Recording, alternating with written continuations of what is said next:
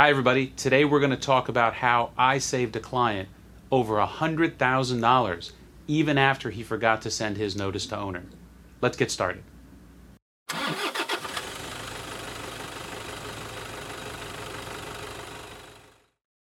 everybody, my name is Alex Barthet. I am a board certified construction lawyer, and today I'm going to tell you a story about a client of ours who thought he lost $100,000, but only after he came to us did he realize that he fell into a very narrow exception in the lien law that allowed him to recover even though he didn't send some of the notices that he thought he needed to.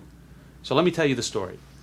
When he comes to us, he tells us he's a subcontractor on a public project down in Homestead, and he forgot to send his notice to owner.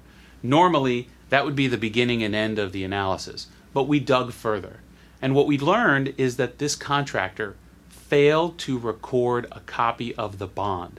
This is a requirement in order for the notice to owner, or in this case specifically notice to contractor, the notice to contractor time to start running. As you know, normally you have to send this notice to owner or notice to contractor within 45 days of your first work on the job. There are many exceptions to this rule, and this is one of them. So as a subcontractor, he would normally have had to have sent this first notice, this preliminary notice, but he didn't. But because the general contractor didn't record the bond, the time didn't even start to run. So by the time the client came to us, he was already off the job. It had been about 60 days since he finished his work. When we realized this mistake existed, we immediately sent a notice to contractor / notice to owner, that first notice. Now meanwhile, this is almost a year after he actually started work. The next day, we sent in the notice of non-payment. That's the next document that's required. That's the claim on the payment bond that triggers the obligation of the surety. And then the third day, we decided to file a lawsuit immediately.